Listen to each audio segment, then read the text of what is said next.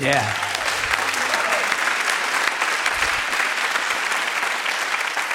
I love these life transformation stories, and Alan's story particularly is actually goes to what we're going to be talking about today, because he found himself in a messy place and kind of made a mess of things, and how God not just changed his life, but now has redeemed him in such a way that he has been able to relate to others in their messes. And it's really what we're going to be talking about today. We're in this series called Everybody Always, and it's about learning to love people without restriction, without reservation, without hesitation, just loving everybody always. And today we're going to be talking about loving people in their mess. And I'm glad that you're here with us today. I'm glad for those of you who are joining us online. Welcome. We're glad to have you with us. And actually, those of you at Bethel, we're actually live streaming over to Bethel this morning too. So welcome. We're glad that you are with us.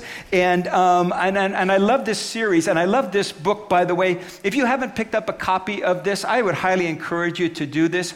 Bob Goff's book, the title is Everybody Always.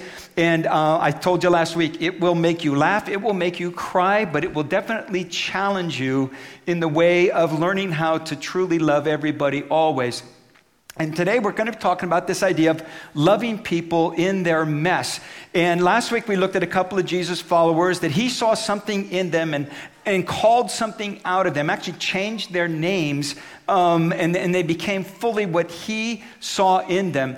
Today we're going to look at two others. They weren't disciples of Jesus. They came around a little bit later, but both of them experienced name changes as well. And their story, Barnabas and Paul, who actually their names were Joseph and Saul, but their names were changed because of this interaction. And Barnabas particularly was one of those guys who knew and learned how to love people in their mess. And Paul was the mess. So we're going to be looking at that together. Now I'm going to tell you, we're going to be jumping around a little bit. We're going to be all through the book of Acts. So I'm going to really kind of have to have you track with me. Can you do that? Yeah. Okay, that wasn't so assuring, let me tell you. Okay, we're going to move around a little bit, and I need you to track with me. Can you do that? Yeah. All right, okay, so we're on there. So here's the idea. Loving people in their mess. Here's some things you need to understand what it's going to take to do that. First of all, it may mean risking your own reputation.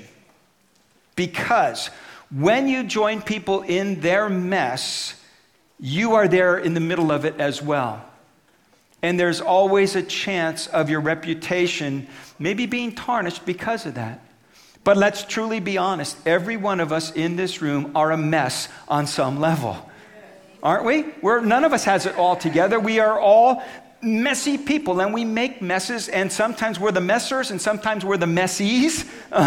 Sometimes we bring it on other people. Sometimes it's brought on us. But the truth is, every one of us has mess in our life. Because we are this kind of complex mixture of successes and failures, weaknesses and strengths, and because of that, we're a little bit messy sometimes. And I love Mike Yaconelli wrote a book a while ago now called Messy Spirituality. And he writes about this whole idea of being people in process and being under construction, if you will. He writes about it this way. He says, messy spirituality is a scandalous assertion that following Christ is anything but neat and tidy, balanced and orderly. Far from it.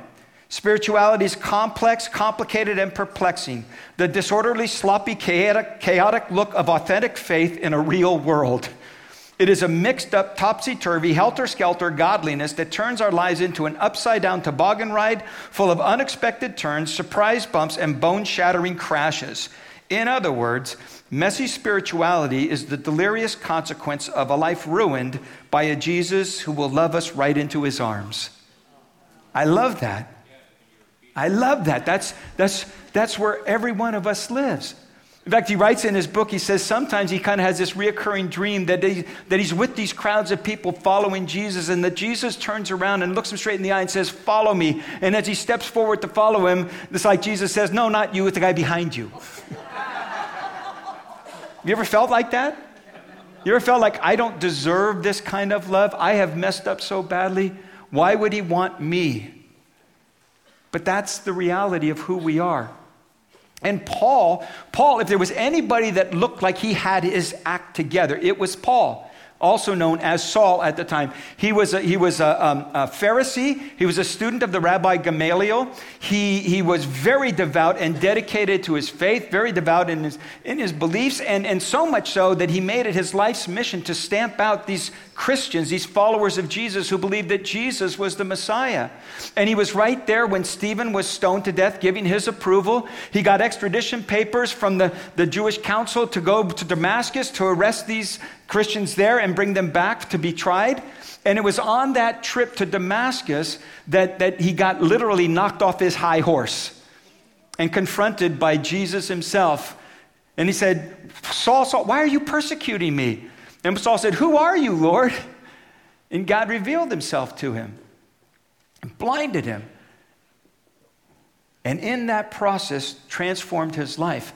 But here's the mess that he was left with. All of those people who had been his friends, who were all against these Christ followers, now he's one of their enemies. And he goes to go back to Jerusalem to join the apostles, but they're not too keen on him either. So now he looked like he had everything together. He was doing everything right with God. Looked like he just had his act together. And now he finds himself in the middle of a mess, in a no man's land. And he goes to go back to the apostles. It's recorded in Acts chapter 9. It says, when he came to Jerusalem, he tried to join the disciples, but they were all afraid of him. Yeah, I guess. Not believing that he really was a disciple. You can't go back to his friends who were part of those persecutors because he's one of them and these other guys now. And these other guys, they don't want him because they're not too sure if this is a real conversion or if he's just kind of trying to get an in so he can arrest all of them. And he finds himself in this mess and nowhere to go. He needs someone to bridge the gap, and that's where Barnabas comes in. Barnabas' name actually was Joseph, but he was given this nickname by the apostles there called Barnabas, which meant son of encouragement, and that it's exactly what he was.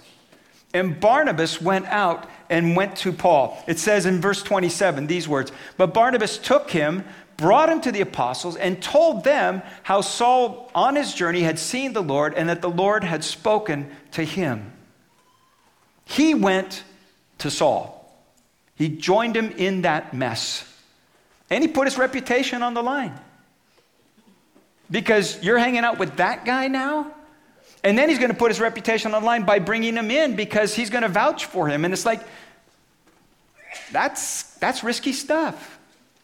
When you join people in their mess, when you sit down and listen to them and work with them and get involved with them, there will be people who don't understand. When you take the risk of being with messy people, there will be people who will criticize you. There will be people who will question your motives. They'll all kinds of things against you. When we first planted Northgate almost 30 years ago now, and we decided we were going to be a church for unchurched people. And nowadays, that's pretty common. There's a lot of churches that are kind of clued into this idea that we actually have a mission to reach unchurched people. But back then, it was like, why would you do that? A church for unchurched people? Wait a minute, church people go to church. You know, how do you do a church for unchurched people? And I had people literally say things to me like this, well, you're just telling people what they want to hear. You're watering down the gospel. You're just giving them church light. You want to be a big fish in a small pond. You're a mile wide, but just an inch deep. And all these other things. And it was just people didn't understand because we were trying to reach unchurched people. And some of the biggest critics that we had were friends and church people. And that's what happens when you put your reputation on the line. There will be people who don't understand and who will criticize and question you and all of that stuff. But listen, Jesus wasn't worried about his reputation. In fact, if Jesus was worried about his reputation, he never would have left heaven. He came and he put his reputation on the line. In fact, he was accused, these words, Matthew 11:19, says that he said this about himself, the Son of Man came eating and drinking, and they said, here's a glutton and a drunkard, a friend of tax collectors and sinners. That was his reputation. He can't be a prophet. He can't be a godly person. He can't be a rabbi. He can't be of God. Look at the people he hangs out with.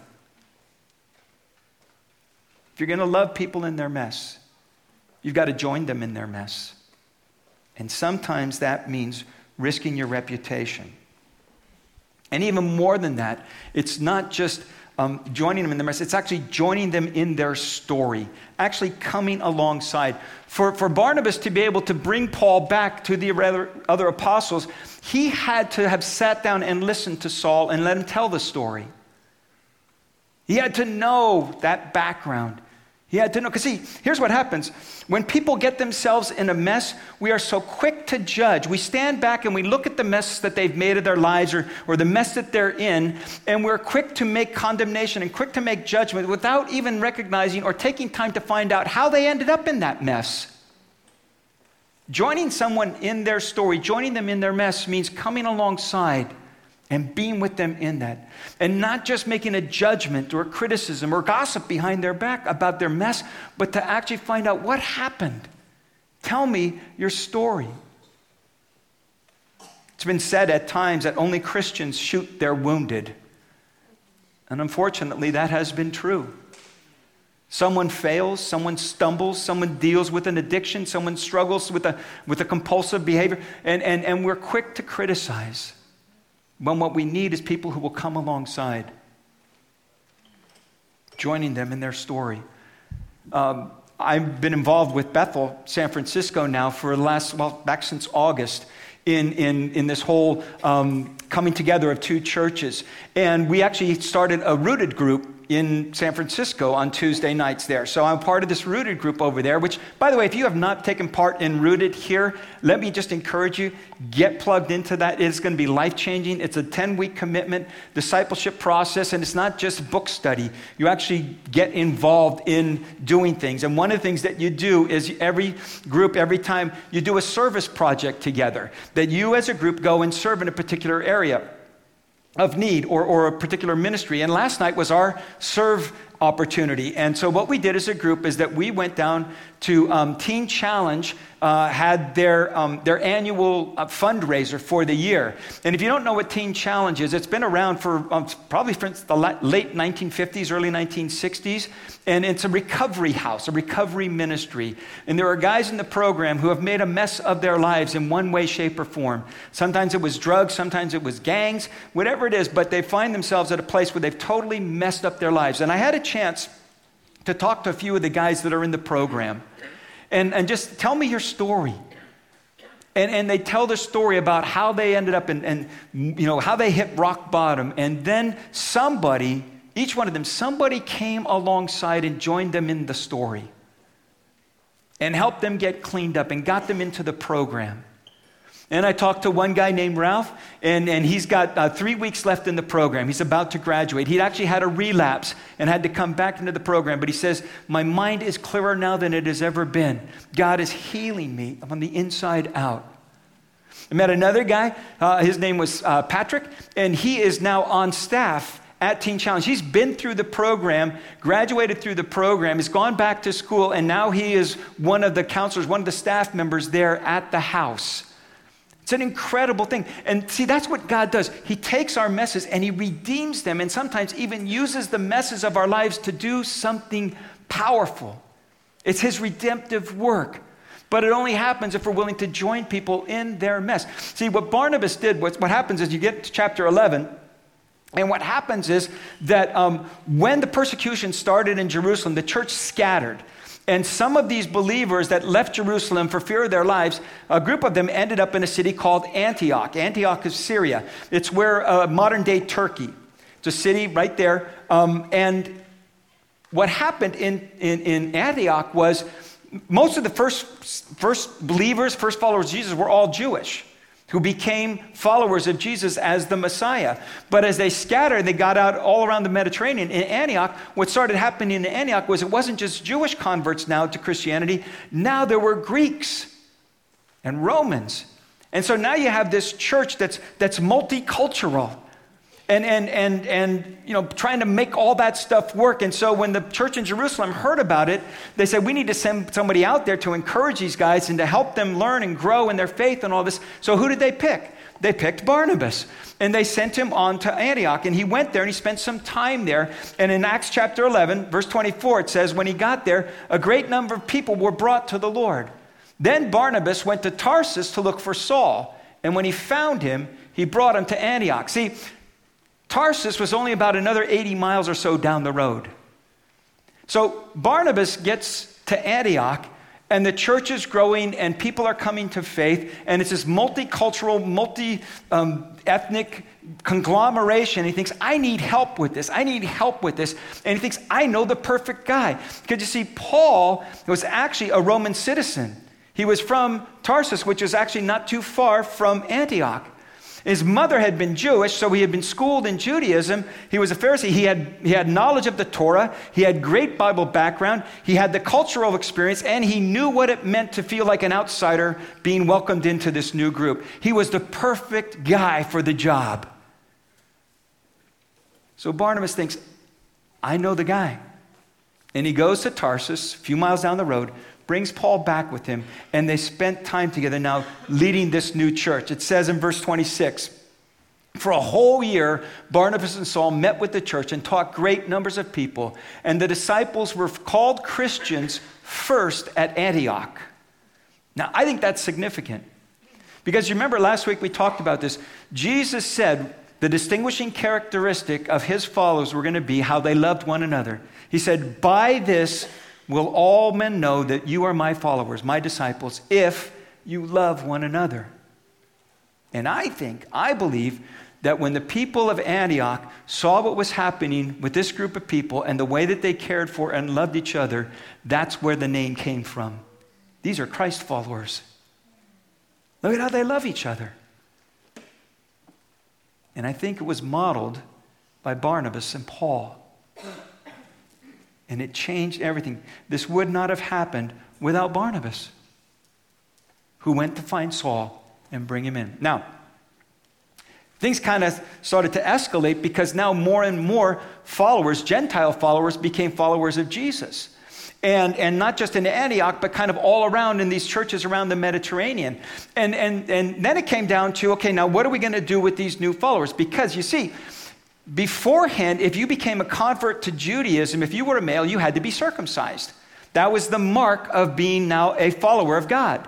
And so now the question is, well, are we going to require that of these new followers of Jesus? Because they're not really converting to Judaism, they're becoming followers of Jesus. But we always know that when you become a convert, you got to go through the circumcision thing. And this was not a simple answer. This was a theological answer. And they had to figure out what they were going to do. And so they actually convened a council in Jerusalem. And Peter was there because Peter had made some inroads into the Gentile community. And here comes Saul, and here comes Barnabas.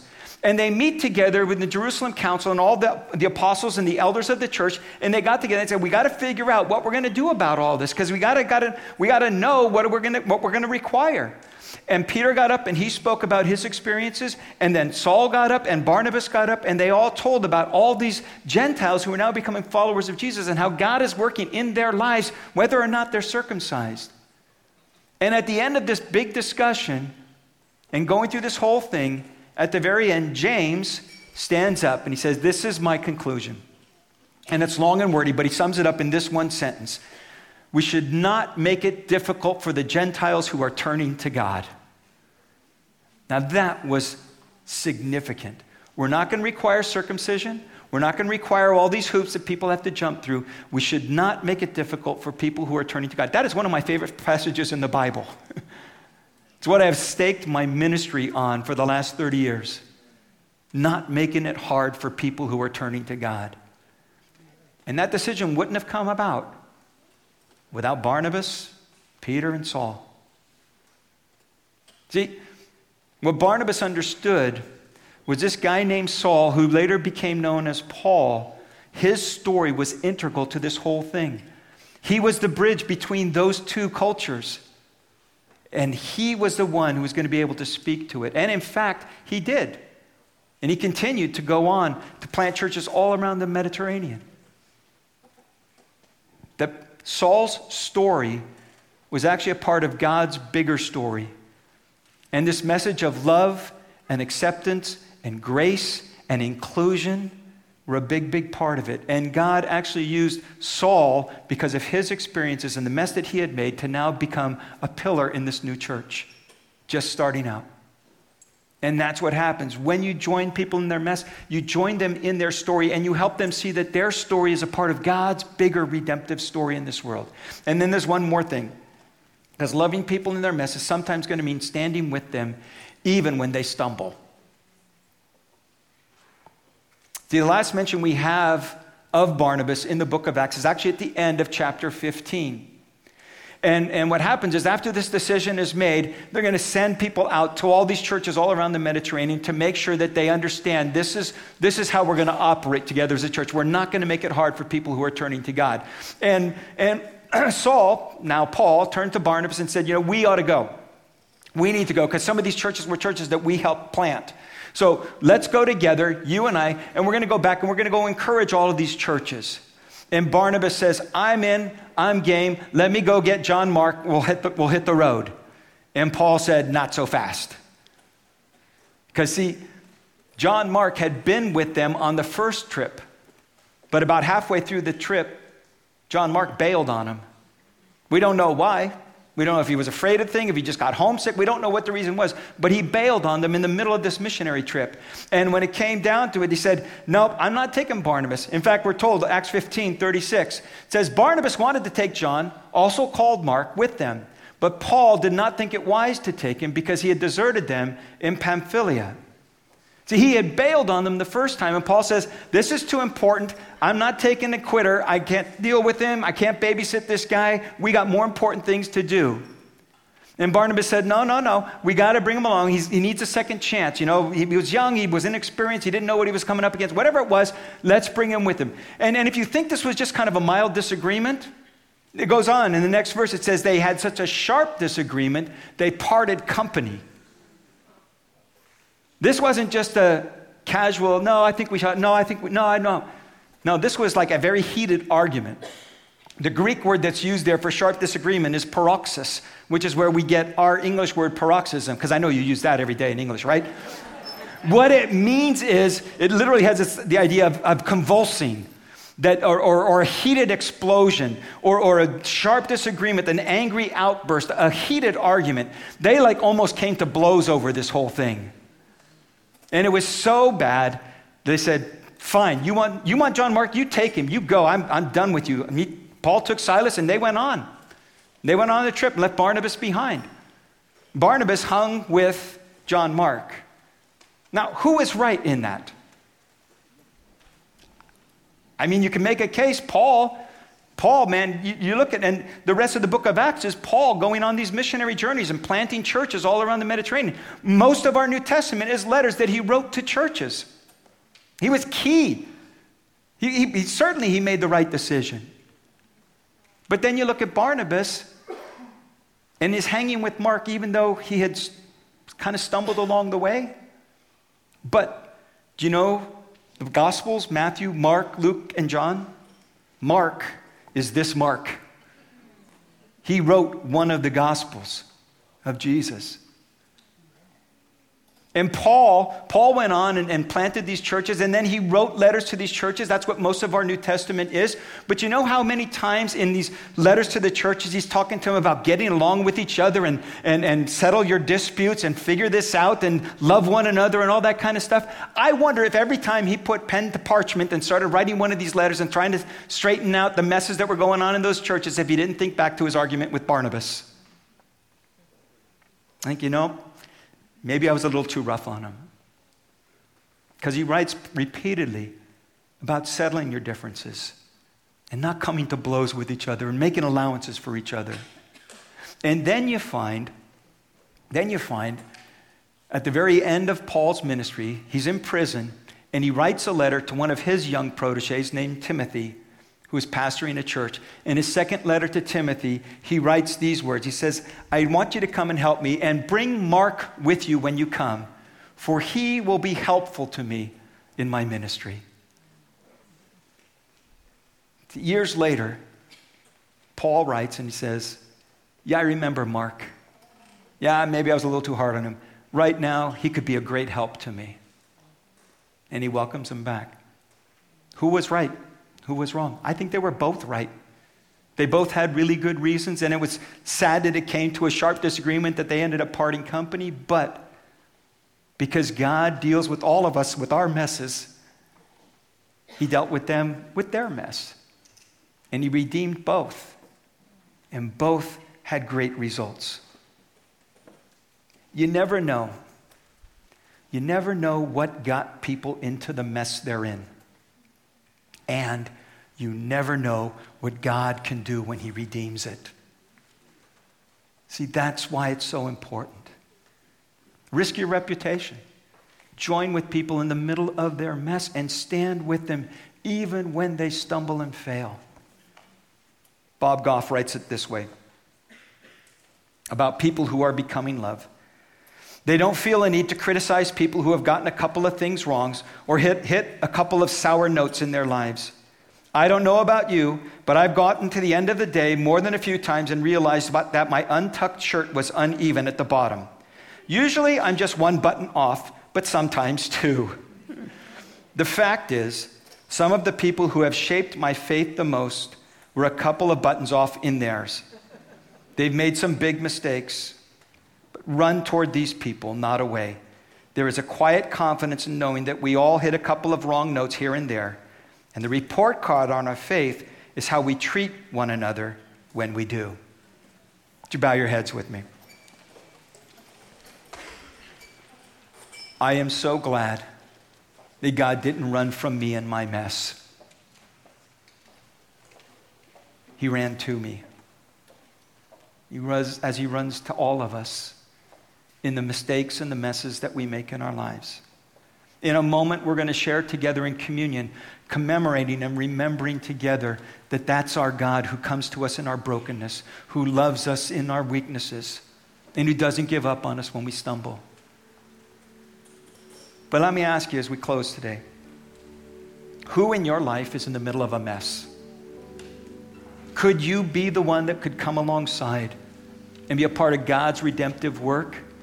And maybe you've distanced yourself from them and you don't want to get involved, but maybe God wants you in that moment right now with them. Would you be willing to do that? Maybe even risk your reputation and all of it, but standing with people, even if they've let you down more than once. It's the way that we're called to love. Maybe you're here and you're in a mess right now. And maybe it's not of your doing, but maybe you brought it on yourself. The good news is God does not run from you, he runs to you. And you can bring him the mess that you're in right now. And just admit your failure, admit your mistake, and ask for his redemptive work. It's why he went to the cross. Even today, for the very first time, you can make that decision. And maybe you've been running from him. Maybe you've been broken by it. And maybe today, for the very first time, you would just say, God, I give up. Take me with this mess. Redeem it. Make me right again. I want to follow you.